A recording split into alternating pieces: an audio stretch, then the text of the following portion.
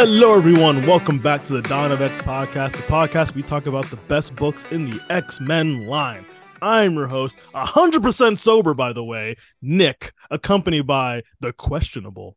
I'm your host, who's questionably sober. My name is Josh. Dude, it's been a minute. How's it going? Pretty good. It was my birthday, and I said F the world and ran off, and then you couldn't find me until the cops found me in the woods. I remember that vividly. I didn't know if you wanted to share that with the listeners, and I'm glad you did. And I'm glad you did. I did the thing. I went feral. It was nice. You turned into feral Wolverine when he had, when he only had the bone claws. Yeah, it was cool. I'm glad you went through that journey, and I'm glad you're sharing it with the listeners. So me too. Welcome back to civilization. Thank you. When I came back, I did have a wonderful gift waiting from my best bro over here. Oh, did you? What was that now? Did you read the card too from the Amazon one? Like on the receipt thing or whatever. I didn't even notice that. Yeah, I put happy birthday to my best friend and the best podcast partner a bro could ask for. Oh, I didn't even notice that. Thank you. It was funny because my dad got the package first and he's like, what the hell is in this? It's so heavy. It's so heavy because what is it? It is the complete collection of the Phoenix Saga in That's beautiful hardcover.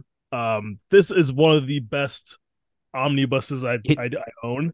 It truly is. It is gorgeous. Like every time I open it and start reading, I'm just like, the transfers are so fucking good. They're so fucking good. Really nice. But yeah, it's cool. It's the Phoenix Volume 1 for anyone listening. That is basically what we'll be covering when we eventually reach our 100th episode. There's like some extras in there. We won't be covering those. We'll be covering the uncanny portions of it. But yeah, I'm glad you liked it, and I'm glad your dad didn't just throw it away because it was too heavy. Leave it on the porch till I got back home. They got blown away. So other than that, not much going on. I'm just a little bit older now, living life. A little bit older. I can share one thing that's new too, along with the Phoenix and our upcoming 100th episode. We got an email from an awesome fan out there. So thank you to, I believe it's Shea. And if I'm still mispronouncing it, again, I'm very sorry. But Shea sent us a wonderful email about how much they enjoy our podcast, which is really cool. But they also shared that they do like art and they commission their art. And I got to say, I looked at their art and it's pretty fucking good. Pretty goddamn good. You good. Looked at it, right? Like it's pretty fucking good. Shea sent me their commission rates too, and people, if you want some art done, Shea, I say this well, you need to charge more. You're very talented, and those are low commission rates. But charge more after we have a conversation with you. We'll pay. We pay our artists here, unlike some places. Yeah. But if anybody wants to check their art out, go on Instagram. It's SEYE_art, just the word art, ART. So that's where you can find Shea's work. So thank you for listening, Shea, and thank you, Shea's friend, for suggesting that they listen to us. That's fucking rad. That's what everyone should be doing. That's what you tell these people to do. But see, every time, Shea grab them by the shoulders. Have to grab. No, this person, I believe it was a he. I think Shea said it was he. But this person did not have to physically assault anybody. Didn't have to. Fine. It's not as exciting, but it's fine. Be that as it may. Thank you, Shea, and thank you to your friend. Yes, thank you. Not much in X-Men news. I mean, we have a lot to talk about today with these 4 books we're covering. That's right. Last time we were all animated series because we weren't ready to return to the world of 616 and not of the fall. And I'd say 95% positive things. There's a little few criticisms I gotta give. But we'll get to that. Yeah.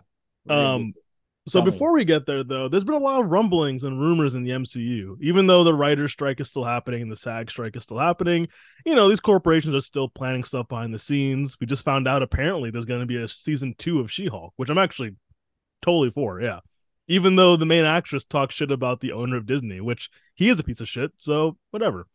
I mean, She-Hulk herself went and fought Kevin Feige at the end of the actual show. So I mean, it all lines up. She's just staying in character, really. Yeah. But also there's been a lot of rumors that when they do Secret Wars, so basically, let me go back a little bit.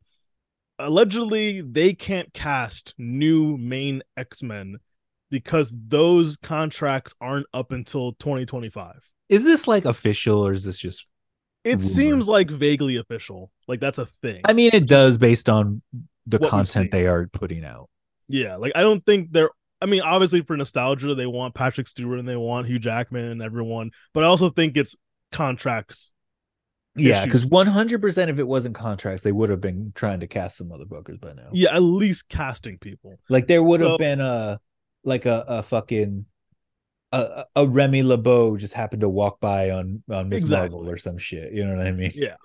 So I think that has to do with it. But also, the movie itself, Secret Wars, when it happens, the big rumor is it's going to reboot Marvel. So I think that's how we're going to have mutants in the main Marvel MCU universe.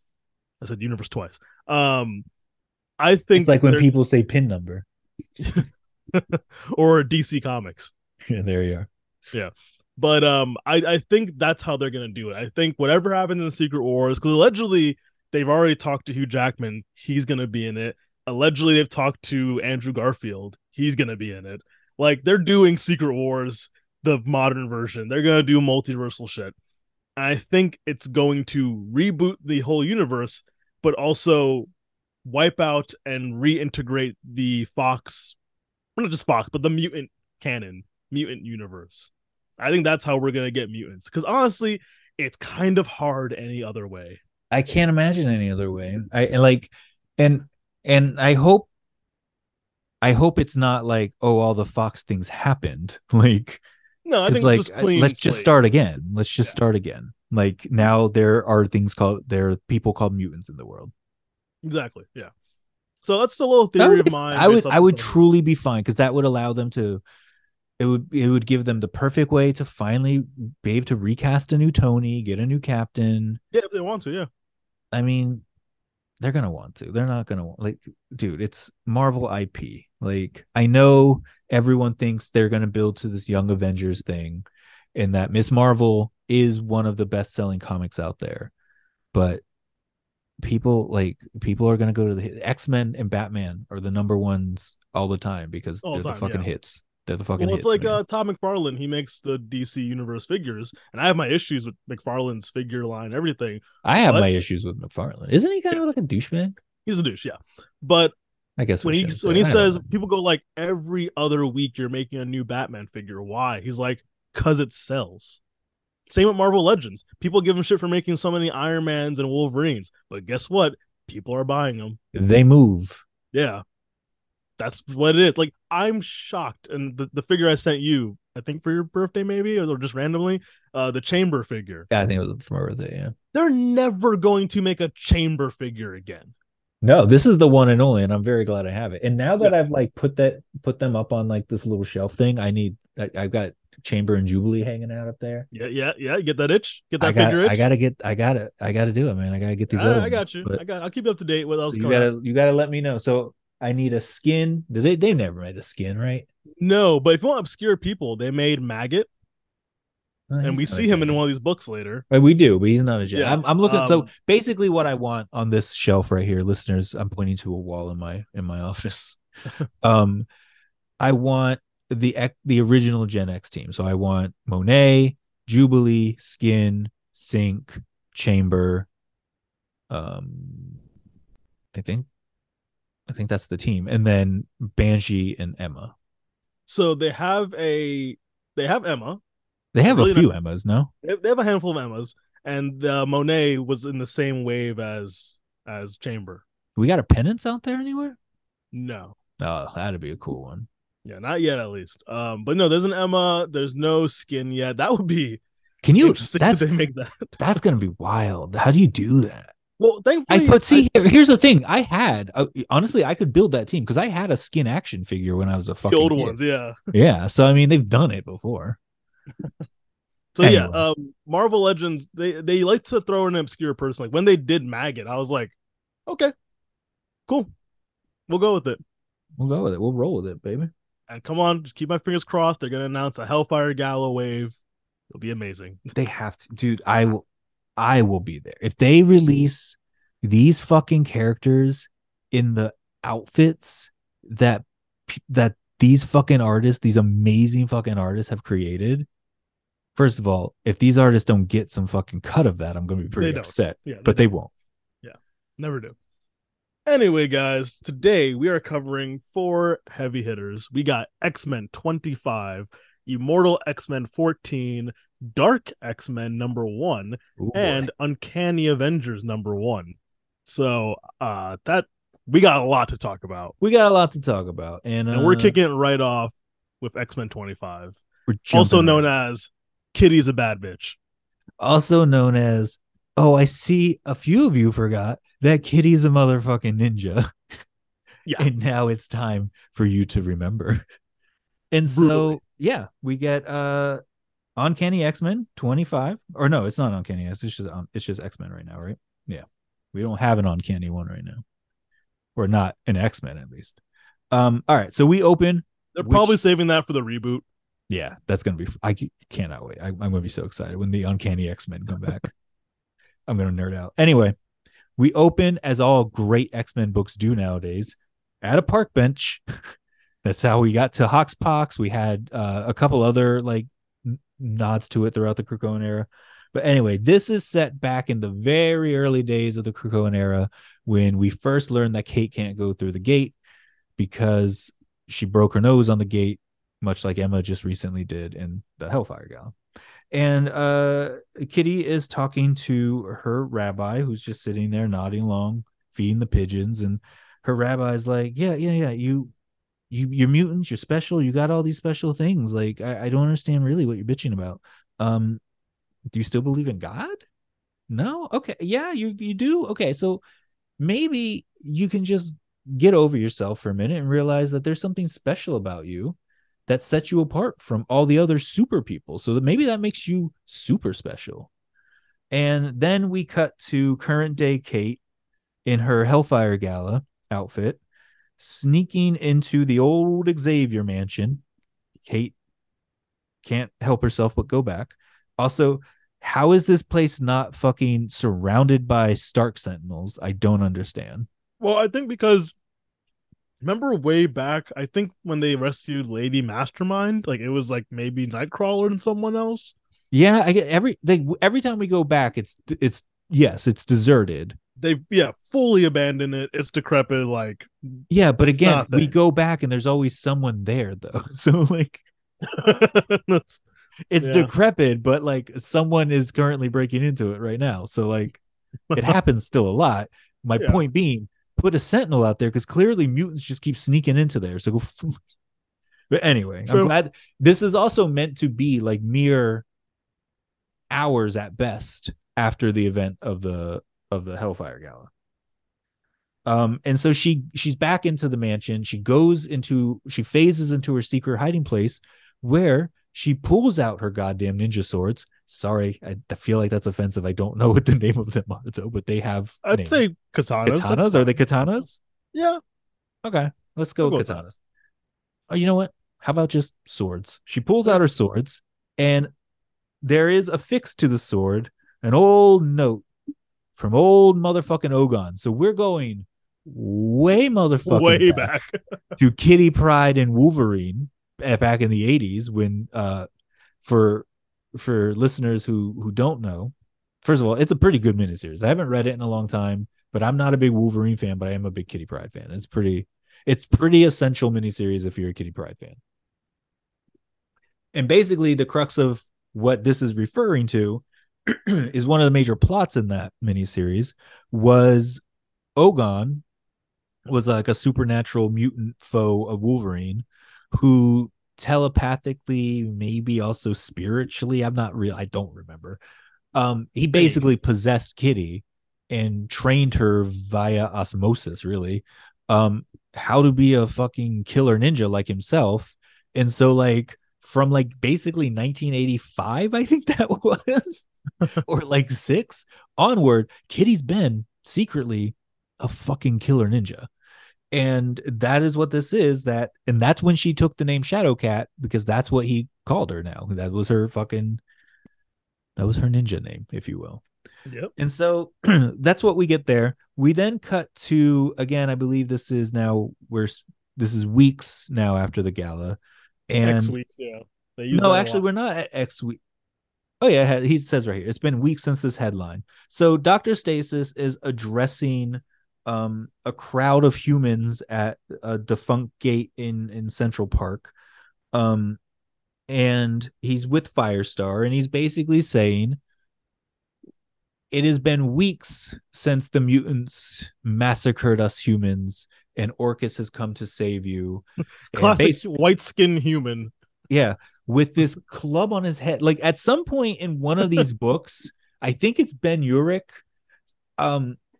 who is looking hot as fuck in one of these books. I think it's this book, yeah. If it's not this, he looks like a normal Ben Urich because he's on the page we're on right now. But I think it's Uncanny Avengers where he looks like 20 years younger, and like he looks like a hunk sitting in the office. Yeah. We'll get there. But yeah, there be like Orchis is Dr. Stasis is like out there as one of the figureheads of this one. He's clearly Mr. Sinister. He looks like yes, the world knows who's Sinister. Didn't we have a whole thing where the world got to know about the sinister future? They know about the sinister future, and he's one of the sinister. Like I don't. This is one of my criticisms. Yes, I'm kind of like all the good things they're doing, like the fascist PR movement and the subtle like, we're being nicer to them than they would ever be to us as they fucking stomp on your neck shit.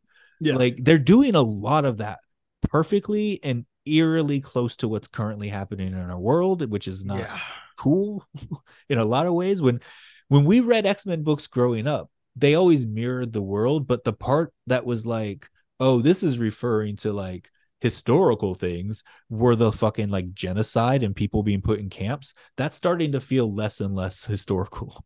Yeah. And so basically Stasis is standing there. Basically, we shut down the gate. He's giving a recap of what happened at the Hellfire Gala. Firestar is there. She proves to everybody that the gate is defunct by touching it. And I just noticed in my reread that she's like a little tear is coming down her cheek as she does it. That's pretty good touch. And he's telling us too about these camps I just mentioned, these reprogramming camps where they're sending people and they basically just send them off to fucking Mars, where we'll get to when we get to, but there's a big ass civil war happening with, Genesis and fucking Apocalypse. So like just a bit of controversy. Yeah. So like big heavy hitters are going on there, and they're throwing people like poor little Woofler here into the middle of it. And then, mind you, Orchis is also, and I think this is a really good thing, a really good plot thing they're doing, is they're also funding the Brotherhood of Evil Mutants rebirth with Captain Krakoa, who is an undercover Orchis person who's convinced poor Blob we're going to learn. Like, I'm jumping ahead, I know, but like, yeah, I have some issues with that too, but we'll get to that. Yeah. Like, anyway, so that's where we're at right now, right? Okay. And we cut to the White House where our fucking, again, another person who just, I know you shouldn't judge people based on like their appearances, but this motherfucker looks like the devil. The devil, yeah. He looks like Satan, yeah. He's got red skin, like white hair that's slicked back. He's in a white suit. Like, that's the cartoon devil. Yeah, who's sitting at the white, like, so some of my problems you might see here. And he's at the White House with the president saying, we're protecting you. We've got these sentinels here. We've got war machines hanging out on the moon of Mars ready to fucking attack at any point. Mr. President, we're doing what we can here, and you gotta, I know you have your uneasiness about this, but you gotta believe, I think this is where the line comes from. We're treating them much better than they deserve, or that they would get treated on the streets, I believe at one point is because they've fomented so much hatred toward mutants. Well, they make a big point in multiple books of like, this is the most hated mutants I've ever been. Most hated they've ever been. And at some point in my reread, I was like, oh my God, this is the motherfucking road to Days of Future Past. Yeah, you could see And that. I Absolutely, yeah. because in Days of and then I started thinking about like Kitty Pryde, because in the original Days of Future Past, Kitty Pryde is the one that goes back. She references that in this issue, yeah. Oh shit, she does. I forgot about that. Yeah. Oh, maybe that's why I started putting together the fucking Days of Future Past shit of it. There you But go. in Days of Future Past, she's called Kate. It's like the one and only time she's ever been called Kate Mm-hmm. is in that universe. So shit, All bad. not great. Not great. Um, Not bad start. so then we cut to a place. We learn about a place called the Henry Gyrick Center for Behavioral Studies. So again, naming Yeah. monuments after Nazis at this point. Yeah. Yep. And we it's there. Maybe I think we find Dr. Stasis coming in monologuing like a Sinister. And who is he monologuing to? Who is he saying, we've got you beaten and you can't, all this fucking shit to? Right Fucking right before though, great go. line when he walks in the room and sees the guards, and he's like, "Oh, you lads look sharp." And he goes, "Thank you, doctor. I didn't say you could speak to me." So fucking Sinister. Yeah. Both Perfect. so fucking sinister. Oh, and he also Continue. calls them shock uniforms. So again, where have we heard terms like that before? Yeah. Yeah. Um, and so Dr. Stasis looking, by the way, the art in this book is incredible. Fantastic. Yeah. Dr. Stasis looking truly evil is leaning down to a paralyzed, chained up on a fucking X cross, eyes stitched fucking shut, Yeah. Cyclops, who he's basically telling, Dr. Stasis is telling, just help us out, man. Like, tell these people, just go away. Tell the mutants to go away. Just go out there and say the lines, and we'll let you live. We'll we'll help each other. We'll help each other on this. And I know you love Cyclops. Do you want to tell the people what Cyclops' reply is to Dr. Stasis? Go fuck yourself. That's right. He screams it from his fucking chest. So there's probably no worse mutant to have that you think you can convince to betray mutants than Cyclops. Talk about not knowing your fucking audience. Yeah. Like if you have Toad, then you have a shot. If you have Cyclops, he will happily die for the cause. Cyclops is He one of has the most died for the cause. Cyclops is one of the most radicalized fucking mutants. He's up there with fucking Magneto at this point. 100%, yeah. He has transferred from Xavier's belief to Magneto's belief, which in the again last 10 years quite a bit. Is another thing I've been thinking about, because now he's paralyzed like Xavier. Well, I think Sinister, not Sinister. Oh Stasis yeah, has Dr. Stasis. Yeah, he's like, I'm sure there's more extra wheelchairs for you back at the place or whatever. Yeah, he's like, I'm sure your teacher has left you some extra wheelchairs or some shit. Yeah. But yeah, I'm envisioning some weird dynamic coming up in the near future where Cyclops is like the Magneto, but he's paralyzed like Xavier. And he evolves into both of them. And no, he's like some kind of amalgamation, but his viewpoints are more aligned with Magneto, and a resurrected returned Jean is more of the pacifist kumbaya Charles Xavier, but with the motherfucking like Phoenix power basically. So she's like Magneto. So like it's like a dynamic. That would actually be really sick. Like that is kind of what I'm envisioning. I don't really like, but that's where I kind of hope we go some route with that. I don't know. Yeah. Anyway, so sorry, I was calling him Xavier. Scott is telling him like the fucking X-Men are gonna fucking whoop your ass, man. Like I don't know what to tell you. You really fucked up here.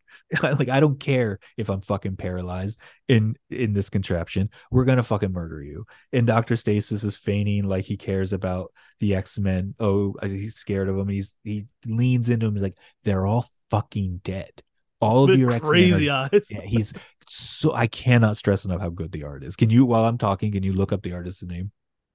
Sure. And so as he's telling him all the fucking X-Men are dead, we cut down to old Morlock tunnels. So who's down there now but the pretty X-Men? Now they're the Morlocks. Ooh, how the times have changed. And Synch and Talon are doing a chat with the team, and Shadowcat comes walking through the walls, and it's our first time outside of the cover seeing Kitty Pryde in her Shadowcat outfit, and she like refuses to talk to Synch. She just blows by him as he tries to get her attention. So And, I'm gonna do it with my dyslexia. Stefano Casilli. yo, yeah, that sounds about right. Yeah, Yeah, I it remember took me a now. minute because it's at the back of the book. Yeah, they're really messing up the where the fucking the credits are now.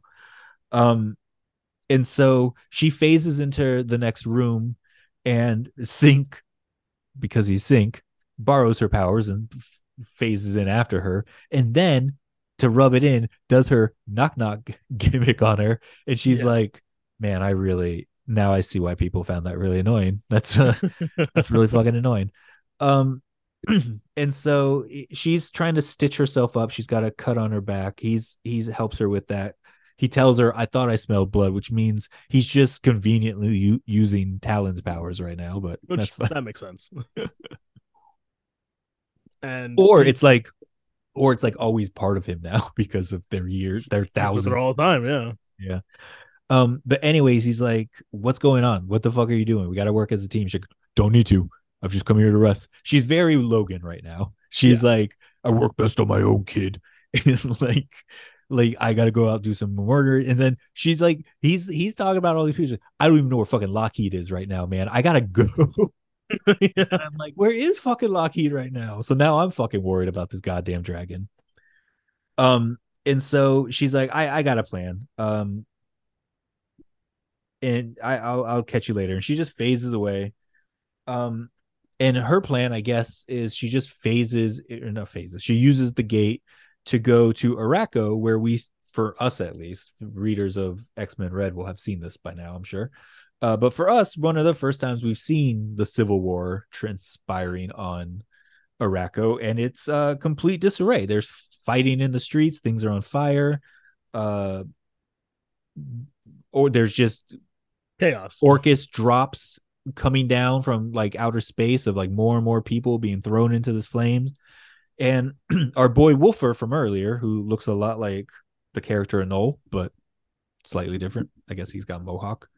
Yeah, he looks like a character, an inhuman character too. But anyway, yeah, Anyway, I think he's appeared in another one of these other books, I think so. like Yeah. a couple months ago.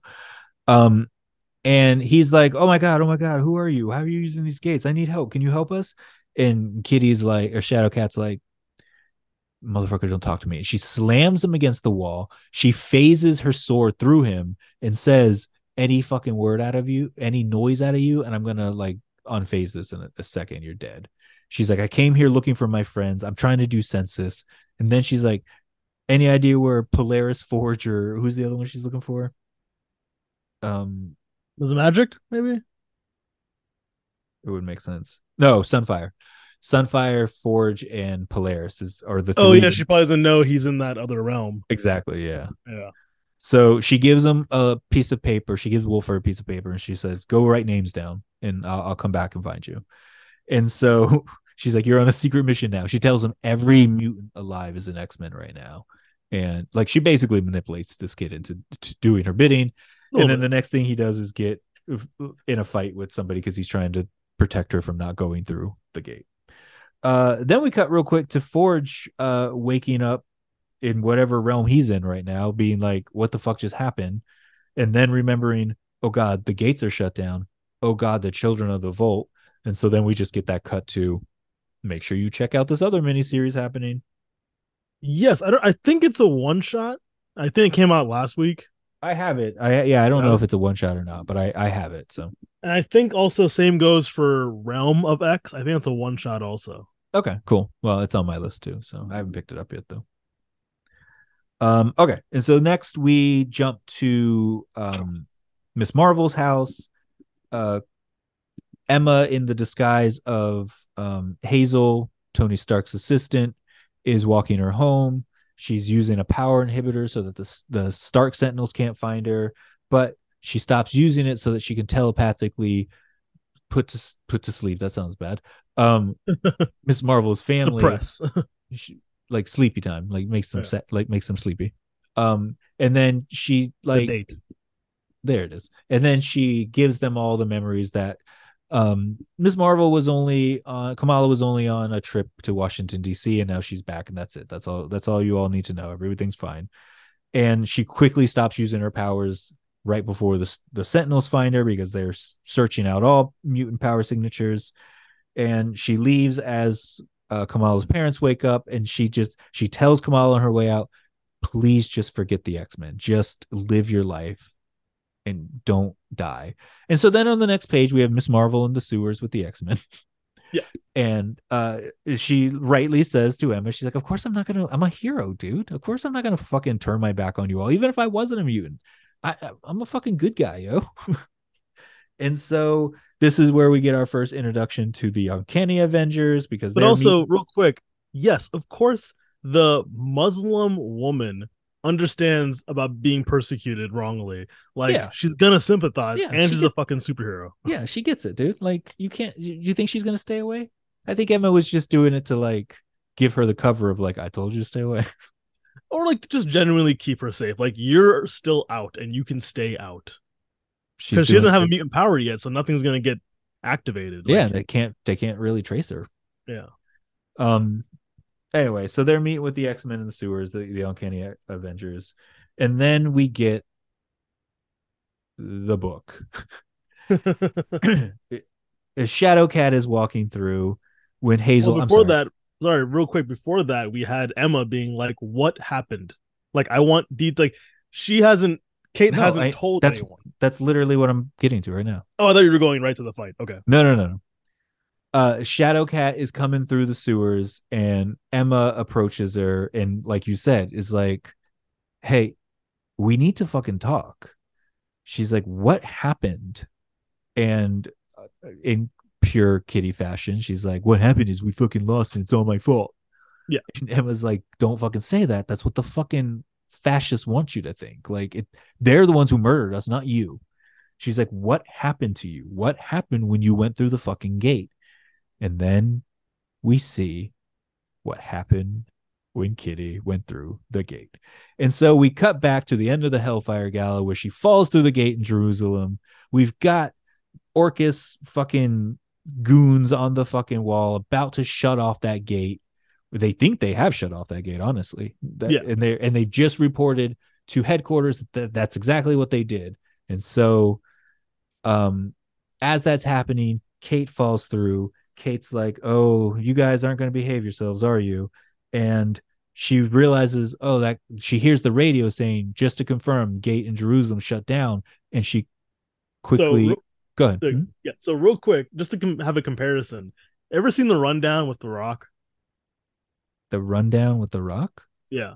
No. He's like in Brazil hunting for a guy. No, never. The whole movie, in the whole movie, he doesn't use a gun. He only uses fists. And everyone's like, "Why don't you use a gun? There's a bunch of bad guys trying to kill us. You use a gun." It's like, "I don't use guns." And at the very third act, he finally grabs a gun, and you realize why he doesn't use it. Because he fucking murders everyone, like a classic Arnold style, just mowing down motherfuckers. And it's like, oh, because you're insane when you have a gun. That's the feeling I got. Okay, well, that's a good comparison, because she quickly phases through the radio before they make the final command that the gate is shut down. And she tells them, "Listen, just let me go. Walk away from all of this. This is going to be bad if you don't." And they just start laughing that, like, "You want us to surrender? There's one of you and there's all of us. What are you going to do?" And she's like, "All right, I fucking tried to warn you." And I think they even say at some point, like, "Oh, your teacher can't help you now." Or she's like, "That's not the teacher you need to be worried about." And she's talking about, what's that line right after that? "Oh, when you get to hell, tell Ogon I said hello."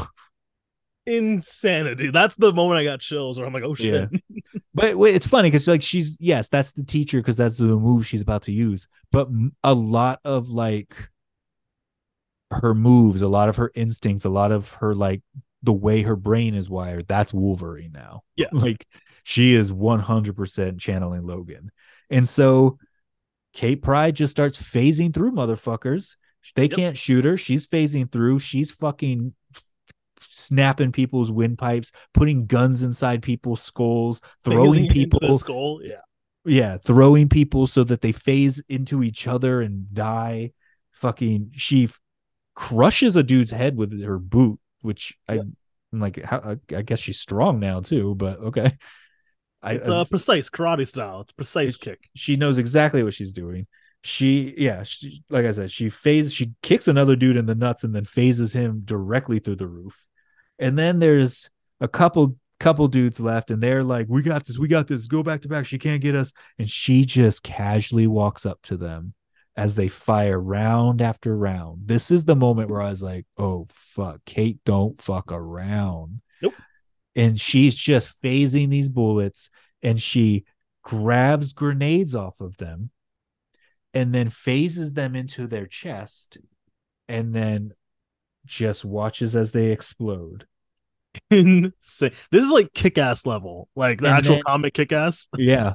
And then she flies basically through a couple other dudes, phases another man's radio into his throat so he can't call for help, and then murders the last guy by just snapping his neck. And what did that last guy say? The X-Men saved me. Yeah, he was one of the ones Jean fucking saved. Yeah. And fucking Kitty Pryde snaps his neck with tears in her eyes. And then the next page of all the carnage around her as she's on her knees in her Hellfire attire, sobbing, as we learn through narration that she then spends the next few minutes phasing people into the roof so that they're harder to find, and then sneaking back through the gates to start the mission that we see her on now. And we get back to nothing happened, is what she tells Emma. And she tells Emma, listen, because Emma continually calls her Catherine. She's like, listen, if I have to fucking call you Hazel, maybe you should start respecting the names people choose. And I'm Shadowcat now, bitch. And then she walks away. Oh, no, she walks away saying, and I'm going to kill Firestar.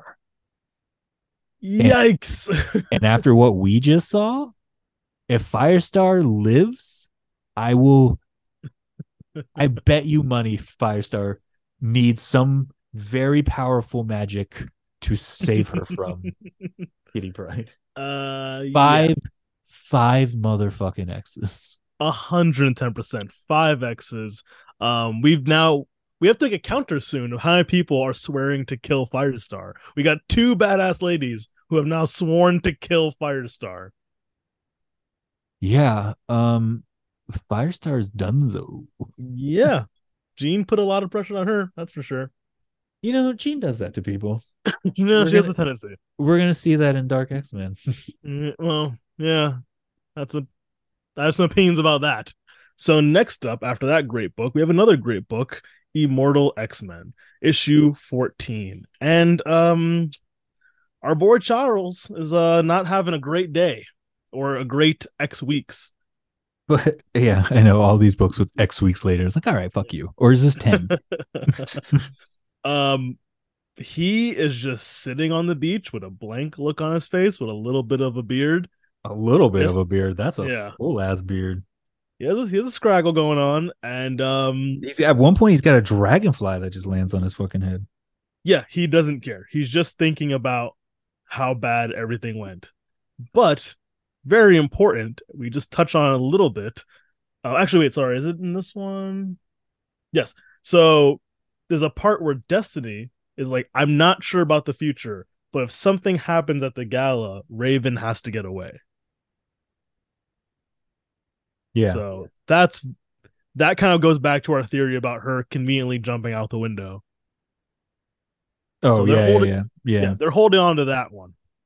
But he's basically, from our assumption, has just for the past few weeks just been recapping the Hellfire Gala. That thing that we all read that like emotionally stung us, he's just been reliving it Well, I mean, it's good that they do because there might be like new readers, or there might be people who didn't get their hands on it because it sold out or some shit. I don't Well, no, know. I'm saying just as the character. But yeah, like from a story though, to see it again, it's like, come on, man, stop hitting me in the fucking gut.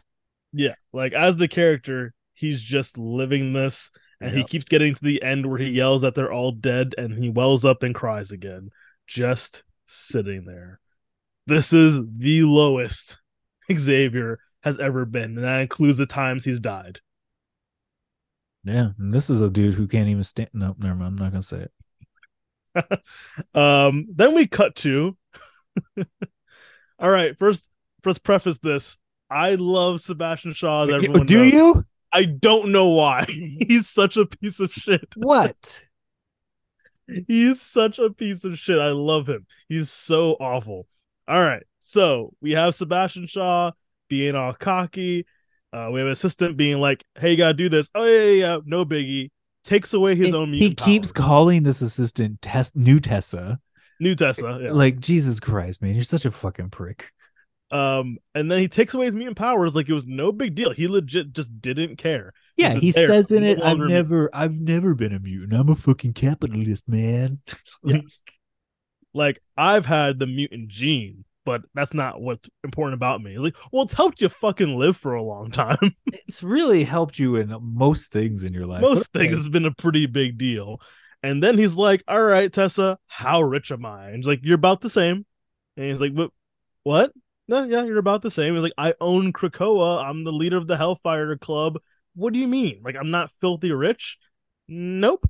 So he goes to talk to Mother Righteous. And it's like, hey, we had a deal. What the fuck? And basically, she's like, magic, baby. Gotta read the fine print. She is like, dude, come on. Like, I'm a fucking magic person you had to summon. Like, what are you doing, sweetheart? Like, honestly, legitimately, it's just like, did you really think I was telling the truth? Like, yeah, I'm a evil witch. She's like, this is on you, dipshit. Yeah, you have Krakoa, but you have nothing else. You have nothing that makes Krakoa is. It 100% is his own stupidity. And I just need to say this again because I need to confess my shame every time it happens, though. But especially when Lucas Wernick draws her, fucking Mother Righteous is hot, man. I don't give a shit. I got a crush on Mother Righteous. I don't care. I know she's a Mr. Sinister. Yeah, I get it. But I mean, she's technically a Rebecca Sinister, but you know, like, she's a Mr. Sinister, really. No, personality wise. So then a bunch of Hellfire guards point their guns at him and basically trying to kick him out. And he's just like, what's going on? And his assistant Tessa goes, you're not the White King. It's Wilson Fisk, which literally gives him a spit take. And then we cut to Emma, who's like, yeah, I could get caught. I don't care. I have to revel in this shit. Not just, what does Emma do? She is in his mind, as a giant fucking woman, in like her old clothes, in her old Hellfire White Queen garb, just standing with him in the just her, like she could just step on him. Like, the suggestiveness of this fucking panel is out of control. Yeah. And there's a great Lucas Warnock is an amazing. I guess Lucas Warnock is an amazing artist. I want this person to be drawing X-Men for years. 100%. And basically, after gloating over Sebastian, basically says, "I did it for the children. You did it for the sense." Yeah, that's what it is. Yep. I do like his rebuttal of, my superpower is that I can turn cents into billions. Okay, dude. Good luck with that. Yeah, good luck. He has a 4-stage plan, which I don't know why a plan starts at stage 0, but this is your fucking boy. You tell me. He has a 4-stage plan. Cut to X weeks later, and he's like, okay, where are we with this plan? And she's like, nowhere. It's like, what do you mean nowhere? What the fuck are you talking about, nowhere? Cut to Xavier back on the beach, look in the distance, and Emma's trying to get through to him. Hey, maybe they're not all dead. Like, you're not 100% sure. And he's just like, no, I am. And no, he doesn't say anything back. Yeah, nothing back, yeah. But like, it's the face of like, I'm sure. Like, he's just given up. He's Oh, done. he does. I'm sorry. He does say one thing back to her, which is, "Our children are dead. Leave me be, Emma." Yeah. Yep. He's just done. Now, the reason no one's gone back to Krakoa to initiate all the stages of Sebastian's plan, well, the security says there's monsters. And he's like, what are you talking about? There's monsters. So basically, Fucking Celine, of who's summoned monsters to the island, they're like, "There's yeah. no monsters." What are you? I'm like, Celine, what? Why are you surprised by this? No, she's like, just the fact that oh, they're just making excuses. There's no monsters. Like, Celine, you know there are monsters. You brought them out. There's legit monsters on that island. Wasn't there a whole thing when the island Yeah, but joined they with a are. But bunch of the remember in Judgment Day, when she yeah. didn't get accepted to the council, she's like, "Well, fuck you guys," and she used magic to fucking like summon all the kaiju to fucking attack them. Yeah. So we find out Xavier is just making mental projections of monsters that keep people away from the island. And basically he's like, this is my fuck. I didn't say it, but like, this is my island now. Like, this is mine. Fuck off. And sorry, just reading something else. Yeah, Basically he's like, my people are dead, but like this is like almost like sacred land. Like, this is mine now. he's like, they're not gonna. He's still holding true to one of the principles, which is we must protect this sacred land. Yep. And then he's saying to himself as we leave this chapter, "No more, no more, no more," Yeah. which is like just such a constant refrain now since Wanda within the mutant world. You know what I mean? Sure, I didn't think of that. And also, like, yeah, he's kind of lost it, and he's still one of the most powerful psychics in the universe. And he's So and he's broken, or like if they like just if he could snap out of feeling sorry for himself for one fucking second, yeah, he could help clean up the mess that he helped make. 100%, yes. So cut to a desert. It And says, unlike his protege Cyclops, he can fucking walk right now. So why doesn't he go help the boy soldier that he's been traumatizing his entire? that would be nice. He says, the caption says, nowhere, no when. And we see Hope, Destiny, and Exodus in the sand in this mystery desert. Destiny's freaking out, saying, "Where's Raven? What's going on?" She doesn't know what the hell's going on. She can't see. She takes her mask off too. That's how you know Yes. shit is serious. She can't see anything, which I'm like, Hope is just like, you're blind. So, Hope, I don't. I honestly have not. I have not read a lot of Hope stuff, and I it's like a hole in my more recent, if you will, X-Men knowledge. And I don't really like her so far. Like, just like, So I've been there since Hope debuted. Like, that's why I was yes. really invested. She is raised by Cable.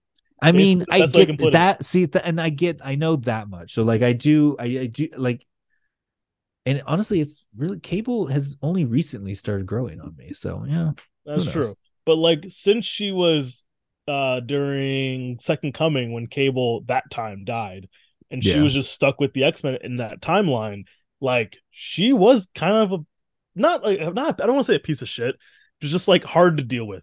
Like, she had her mission, but she was also doing her own thing. Like, she's hard to deal with here too. Yes. Kind of how she was in Avengers versus X-Men. Like, that is kind of her character. Like, she was the most on brand. Yeah. Okay. Yeah. All right. Fair enough. So that's she all. Literally She's not my smacks, favorite, is all I'm trying to say. Yeah. She literally smacks Destiny out of it to get her senses back. In the meantime, Exodus looks over a hill and sees all the mutants, basically. I believe they're called dunes when they're in the desert. Dunes, yes. Listen to me, mutants. And like, this is the moment he's been waiting for. 110%. This is almost like an inverse of what happens in a Sinister timeline, because those mutants already have faith and hope, and now they're looking at Exodus, all that faith. So now he's leading his people through the desert. And the not so subtle that some of the other mutants have like sashes over them, almost like old times. Like, again, reminder, we don't know a lot about, I mean, we've learned recently a lot about his powers, which is they're all the powers, but isn't one of his primary things he's like fueled by faith? Like, the more faith in him, the more powerful he is. So And now every mutant that we assumed was dead is now following I him. mean, that's a shit ton of them out in the desert. Yep. In the desert, that I'll just say now, I think is inside one of those glowing balls that Mother Righteous has. Could be. Could be. I could see that because she's fucked around. She fucked Yeah. around with those gates. So they could all be redirecting whenever she wants. Because it So says nowhere, no when. we only get that weird shit when we're dealing with magic and we're dealing with space. Yep. So I think they're inside one of those floaty balls I of mean, Mother and then there Righteous. is like the final data page, and it claims to be from the Book of Exodus, translated by Bennett His name, du yeah. Paris. Like who is the guy's name, Exodus's actual name before he became Exodus, and it's basically about the whole mutant people were cast from Krakoa, and it's like basically what we're seeing now. It was Exodus who led them to their freedom. Yep. So that could also, we know from other future things, and the character of Exodus himself, not just a sinister version, this can get to his head. This is the same guy that like 2 issues ago said, I'm playing nice as a courtesy, but if I wanted to, I could destroy everything. I mean, Exodus, if I'm not mistaken, he did Yeah. begin his career as a villain. Oh yeah, absolutely. So I give that one 4X's. I think 4X's is fair. I'm gonna give it another 5 because again, I cannot say it enough.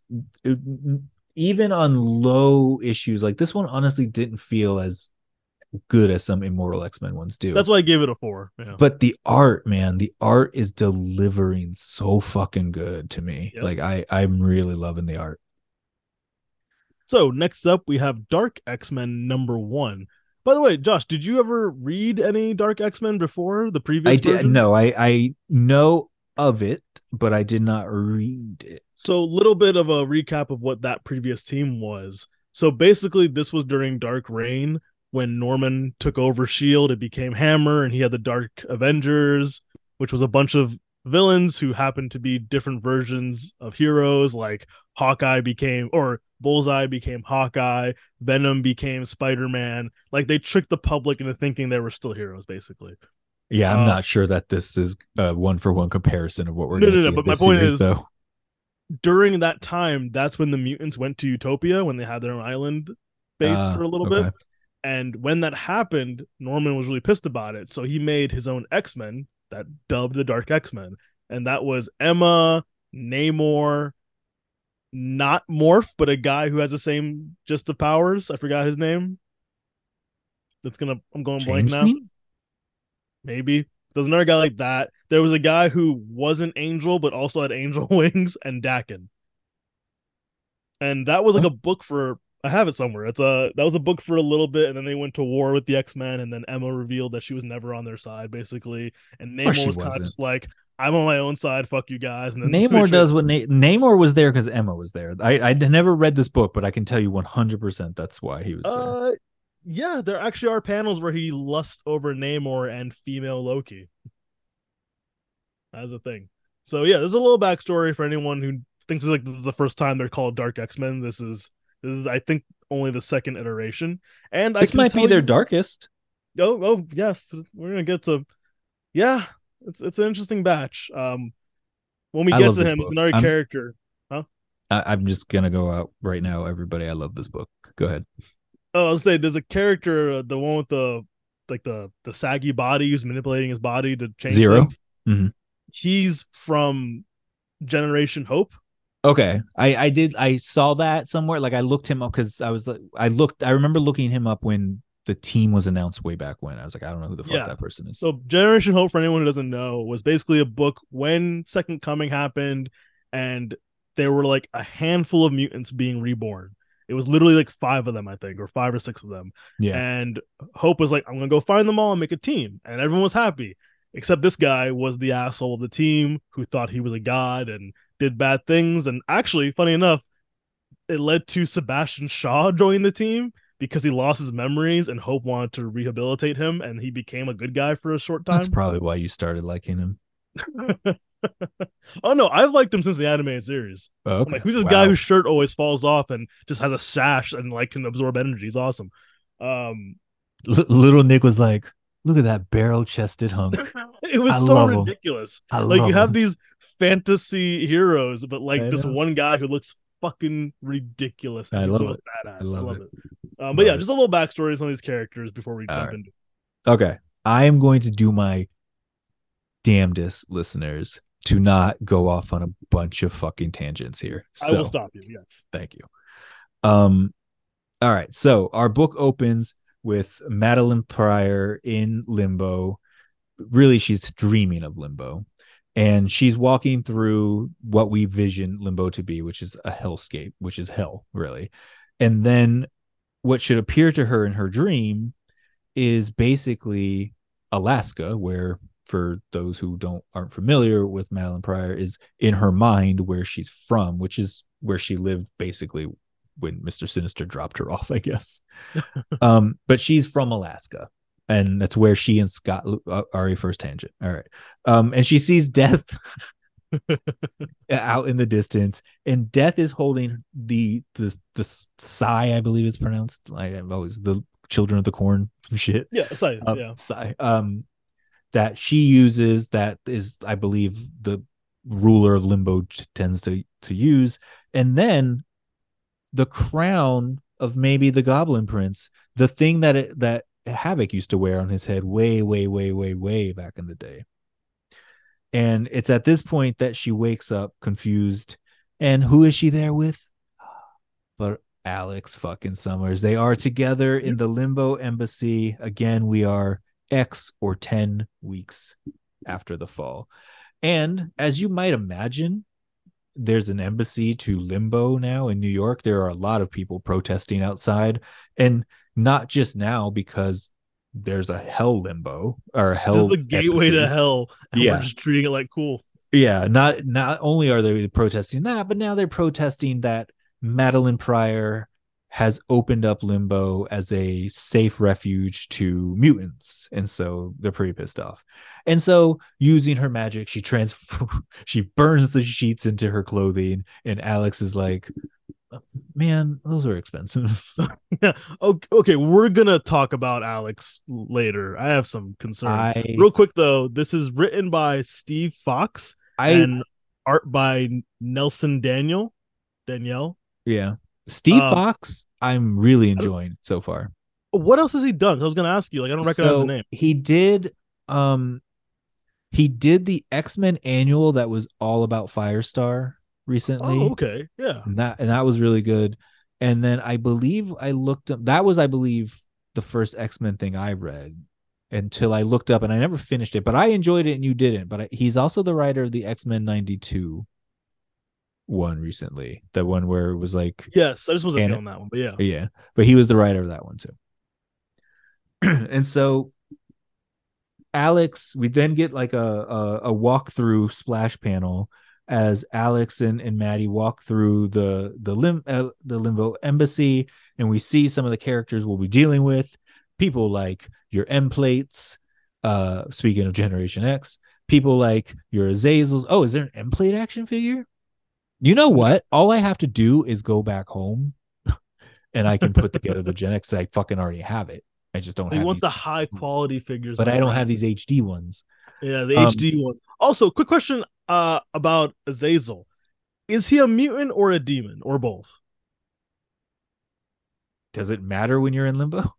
That's fair. I'm just curious if he's actually a mutant. I don't know. I don't remember very much about what the fuck is supposed to be happening with Azazel. I'm looking it up while you talk.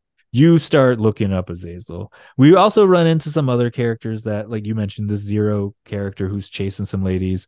The Fantasia, who if I remember, was like in a couple issues of like X-Force way back. A lot of people on Twitter are very excited to see Fantasia.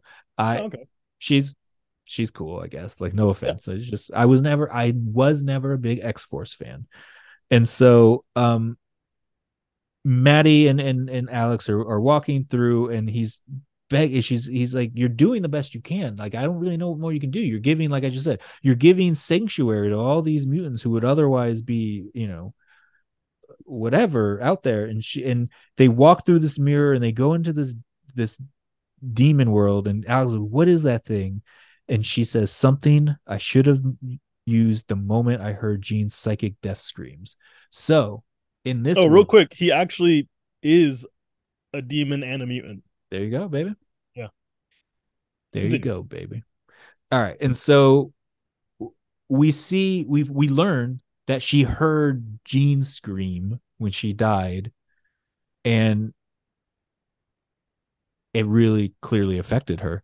And so she goes to put on what she calls the Mercy Crown, Fucking metal. which of course it is. It's fucking the Goblin Queen, dude. Yep. And so it's Is it basically, though? We'll get to that. oh no, yeah, it is. It's our, this is our Maddie. That's not Yes. our Maddie at the end of the book.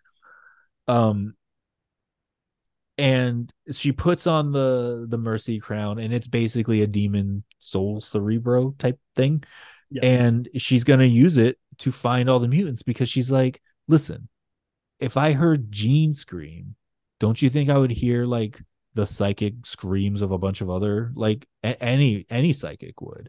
Well, She's, she references what happened to Genosha and was yeah, like, she's like, I I heard wasn't what a that was like. exactly. She's like, I Yeah. was not alive during this time, which is a fucking shame, by the way. But from what I'm told, psychics heard all the anguish. And so she puts on her helmet, like you said, looks metal as fuck. And then we cut to friends we have not seen in a minute. Yes. Well, what was it? Children of the Atom? Children of the Atom. Yeah. Yeah. I was So I was we, caught off guard by this in a good way. yeah, I remember now that I remember Carmen was on a cover when it got announced. So I I had kind of no vaguely clue. remember that. But we cut to Buddy and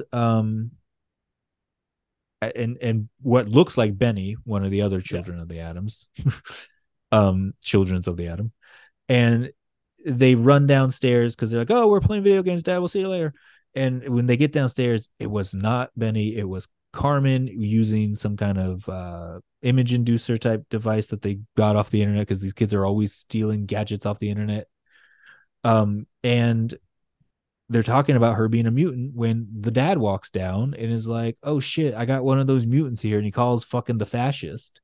And so then the fucking Nazis come storming in, and they go to attack, or they claim they feel like she's going to attack, even though they're all coming in with fucking guns and shields. And next thing we know, she gets knocked out. She wakes up. She's in the back of a Orcus transport being taken to what he calls re-education camp. Where have we heard those terms before? Yep. And in one of the most authentic and classic Gambit scenes there have ever been in a book, because you forget, my friend, this book has Maddie and Gambit in it. You are living it up. I cannot get enough of this book. And he throws his little charged spikes into the road and blows up the fucking transport, and it's just a panel of the car exploding with a silhouette of Gambit just leaning against a pole. What, like, oh, that's fucking Gambit, baby. That's fucking Gambit. And that's why I think Steve Fox is growing on me a little. It's like, this motherfucker gets it. um and this artist gets it too, because obviously he had to draw it. And so then Warren comes down as Archangel and he fucking rips the goddamn thing open, and they start freeing Carmen and fighting back on the Orcus guys. Maggot joins in and out of nowhere, and he's like, "Hey, Carmen, come with us if you want to live." Essentially. And he's introducing everybody, and he gets to Gambit, who she used to cosplay as, and he's like, "And this is Gambit." And she's like, "I know," very meekly, which I thought was really cute. I'm really looking forward to seeing how that relationship goes. I really, because this is a modern Gambit. A modern Gambit's a little softer now, and Yes. and I would really think it's cool if he can't be with Rogue now to really emphasize his softness. If he took on his own Wolverine style young X-Men POV character. And speaking of Wolverine, one of the Orcus members fucking kicks this android, is like, "Wake up, android." And it turns out to be the Wolverine android Albert, that I know very little about, and so I'm not even gonna try. But And also, he's like on the cover of the comic, so I guess he's gonna be reprogrammed. mm-hmm. Yeah, we'll at get some to that. point. Yeah. We'll see what happens here. And so he jumps out, and Gambit's like, "Look out!" But it's too late. He stabs Warren through the gut. Excuse me, sorry. And it's at this time that the backup Sentinels start arriving. Warren's bleeding out in the street. Um, the android is laying over everybody, and they're cornered. Maggot's like, "What's the play, Gambit?" Gambit's like, "I don't know. We just got to start hitting people and protect the little one. You know, like it's all we got right now." When what should happen, but some bamfing should come in, because who's getting bamfed in by Azazel? We've got Havoc, we've got Zero, the aforementioned Azazel, and we've got the leader of the Dark X-Men herself, Madeline Pryor, who says, "Don't worry, child. The X-Men are here." So metal. Fucking metal. And the font, the font is so good on it too. And and Carmen are already in good dynamic. I'm loving this. Carmen asks Remy, "Are they on our side?" And he's like, "That's complicated, Cher." But they all are currently on this. Oh, and then Emplate, who we didn't see bammed in, but he's there too. And so they all start fighting back. At one point, Maddie has one of the cars nearby turn into a goblin and eat one of the Orcus members. Yeah. Oh, so sick. So a throwback again, and a throwback to the OG Inferno. I am doing so much work right now, not just going into tangents on the original Inferno. I appreciate it. If you'll notice, Alex is wearing his old headdress too. I actually did notice that. Yeah, for reasons of things I'm reading, I've noticed that. Which also gives me a theory for later that we'll talk about. Okay. And so it's as this battle is happening, Alex is begging Maddie, which is a theme, not to murder anyone. When Albert gashes him through the fucking throat, and Maddie screams Alex, a la Jean screaming Scott anytime something happens, which I enjoy. But as she does it, she just fucking engulfs the people behind her in flames, and then crunches up Albert into like a little ball, which they then take with them. And she then holds Alex and says, "Our grand debut, and you've ruined it." It's like, oh, yes. Maddie, you're so cold. And so she's like, "Azazel, get us the fuck out of here," while she's using magic apparently to keep Alex alive. And so all of them, including Carmen, Maggot, and Gambit, go, but Archangel gets left behind because he's already getting picked up by the Nazis on their way out. Which and I had a little bit of an issue with, because like in other books I've read over the years, like he should be like the strongest one. He would have healed by now. Like that's what I'm thinking. Was this intentional? It could be. It could be. I feel like it has to be, because he should be able to brutally wipe people out. Because he's Archangel. Like I imagine at this point they've put a mutant inhibitor on him, so he can't. But like, I feel like he would have healed faster than that. Yes. You know what I mean? Like, I feel like he would have healed before they could have gotten something on him. But agreed. Yeah. But the plot needs to do what the plot needs to do. Oh, sure. Yeah. So he's in basically a casket and strapped down and being wheeled into a facility. We don't know where we are. And we don't know who these two characters are, but he's like, it's a man and a woman, and they look kind of creepy themselves. They look a little bit demonic themselves.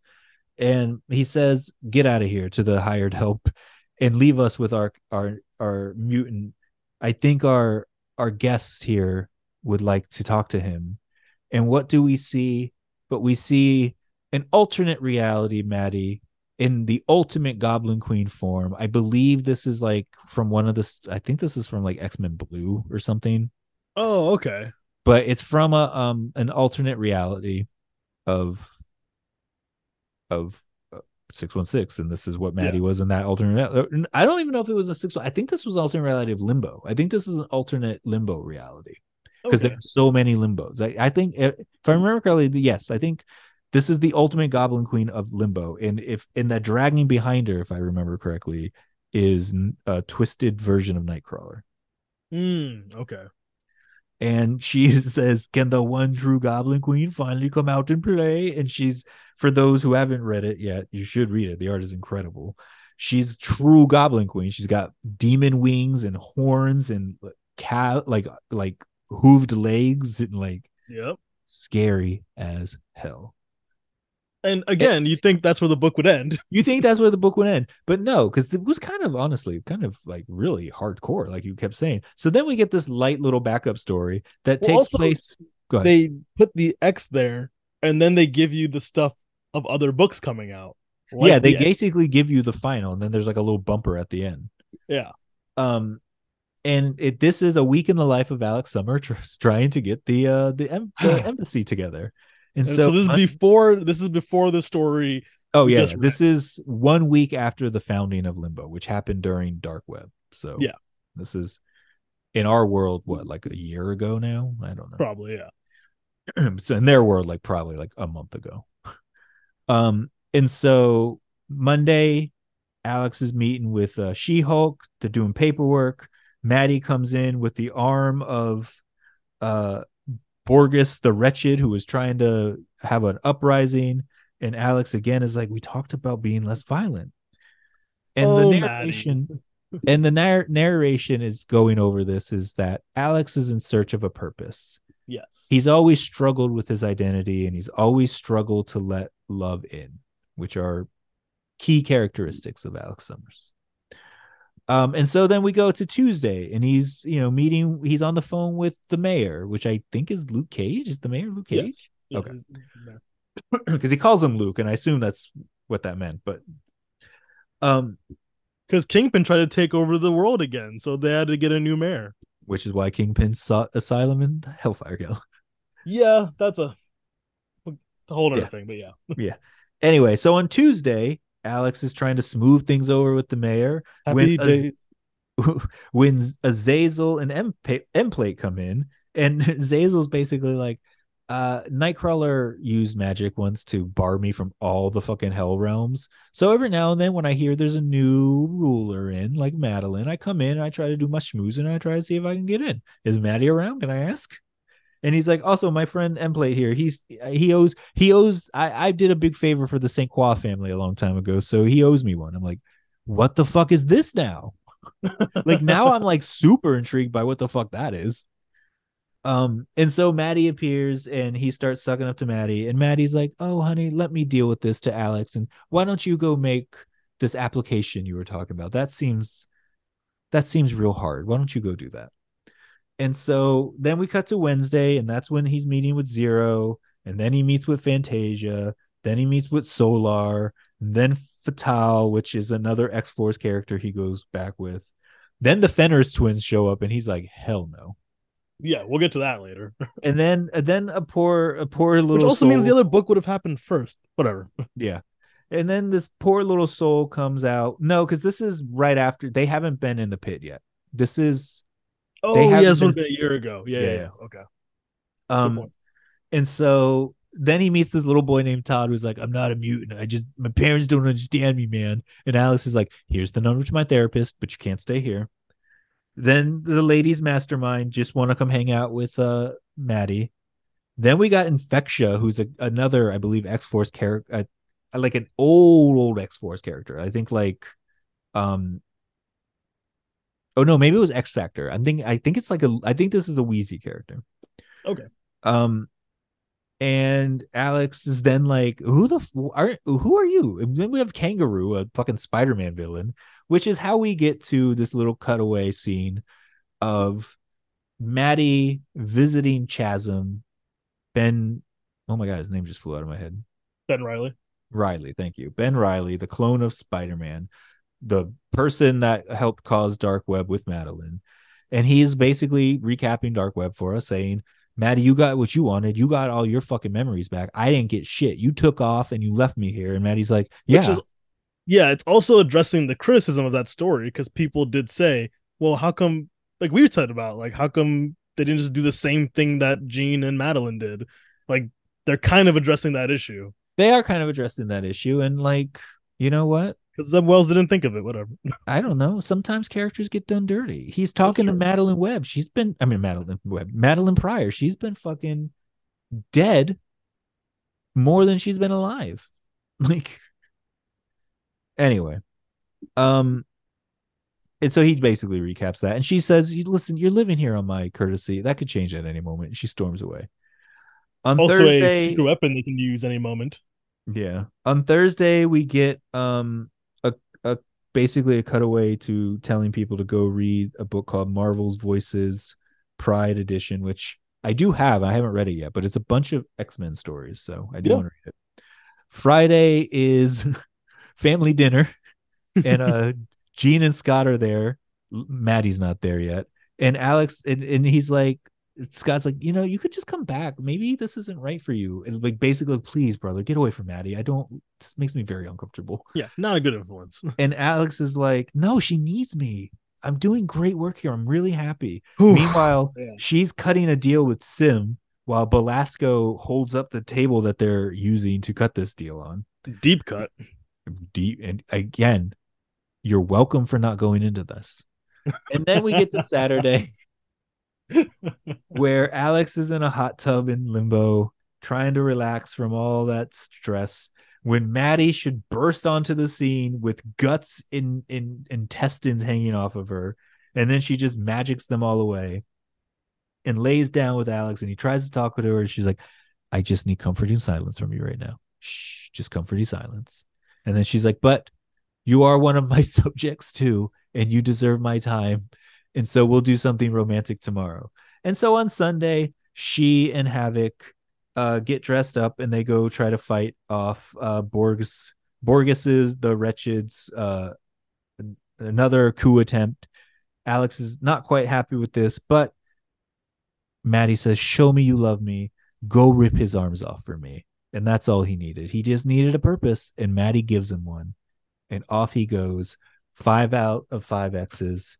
No notes. Can I have the rest of this miniseries now?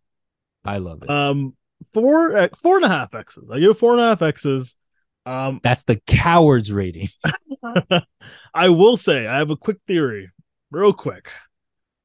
I think either A, Alex is dead, either was or is currently dead. Well, he just got stabbed through the neck, so yes, and there's no resurrection. There's magic. But magic. Hell magic, Limbo demon magic. Mm-hmm. I think notice Alex the expressions on his face when he smiles. Yes, it doesn't feel natural. Alex was never this much, and I don't like using the word. Okay. No, don't use it. Don't use it. Pick a different word if you're not going to want to use the word. Well, it's multiple words, but like I don't want to use it not as offensive, but because like it's just a modern word kids use now. Okay, go for it. I don't know. Oh, okay. I don't. Yeah. Like he's very much simping for Madeline Pryor that level is never done. I don't know if that's necessarily true, because in Hellions he was pretty bad, yes. And in the original Inferno, which you refuse to let me talk about, he was, to quote, I guess, the kids, simping pretty hard. Yeah, for maybe Maddie. He is head over heels, and I will say this: I'm nervous because I don't really like the way she's treating him, and I think it's out of character for her, honestly. Like, I don't think it's out of character to manipulate him, but I think it's out of character for her to do it this ruthlessly. Yeah, I think she's using him 100%, but also I wouldn't be shocked if he's already died before and she just was resurrecting him himself. Like he's like a zombie puppet. Yeah, I could see that being 100% the case, and it would not shock me if it is. Yeah.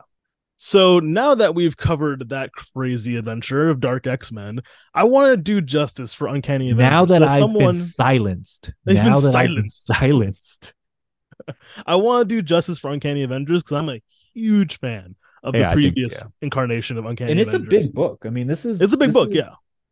Yeah, I think this is a little bigger than your standard book, honestly. Definitely, it's an issue 1, yeah. Yeah. So I want to do it justice. So I think we're gonna put a pin in it for now. And next episode, we'll finally cover the last 2 issues of X-Men Red and Uncanny Avengers. And if we have time for anything else, we'll keep you posted. But for now, we're going to do those 3 issues. So if you guys have any concern if you're now pissed off because you felt lied to, because you listened to this whole episode thinking you're getting Uncanny Avengers and you're not. If you're pissed off, where can they find specifically Josh? If you're pissed off and you want to find specifically me, I wish you wouldn't, but you could. I'm on Blue Sky at Xbrarian. Yeah, that's right. I don't know how long I'm going to be on the other one, so I'm not even going to give it anymore. Yeah, at Xbrarian on Blue Sky. You can also send us an email like our homie Shea did, and we're at Krakoa. Real confidence there. I failed on that one. My bad. We can be reached at krakoaradio@gmail.com. And if they want to talk to you specifically about the inflammatory things you've had to say and about you silencing me during the Dark X-Men book, where can they find you? You can find me at Madman3005. And also another note, you're welcome. Nick would like you to know, and I would like you to know, that you're welcome that I was silenced, because otherwise this would be well over 2 hours long. 110%. I'm sure we'll get those callbacks in upcoming issues of Dark X-Men. Oh, we will. But guys, do not forget, coming soon, the multi-part 100th episode of this fantastic podcast, and we'll be covering the entire Phoenix Saga. That's and when I say entire, I mean comics, I mean animated episodes, I mean the 2 movies. We are covering it all. We'll have special guests of our life partners with us, maybe. We'll have fun activities for everyone. So if you guys have questions specifically about the Phoenix Saga or things in that era, shoot us an email. Send us an email. Any questions you have, things specifically you want us to touch on, maybe, please talk to us about it. And you never know, might have 1 or 2 surprises for our big 100th episode. We might not even have our own significant others on. Anything's possible. It could just be us, that's fine too. You've all been listening for almost 100 episodes now, and it's only been us.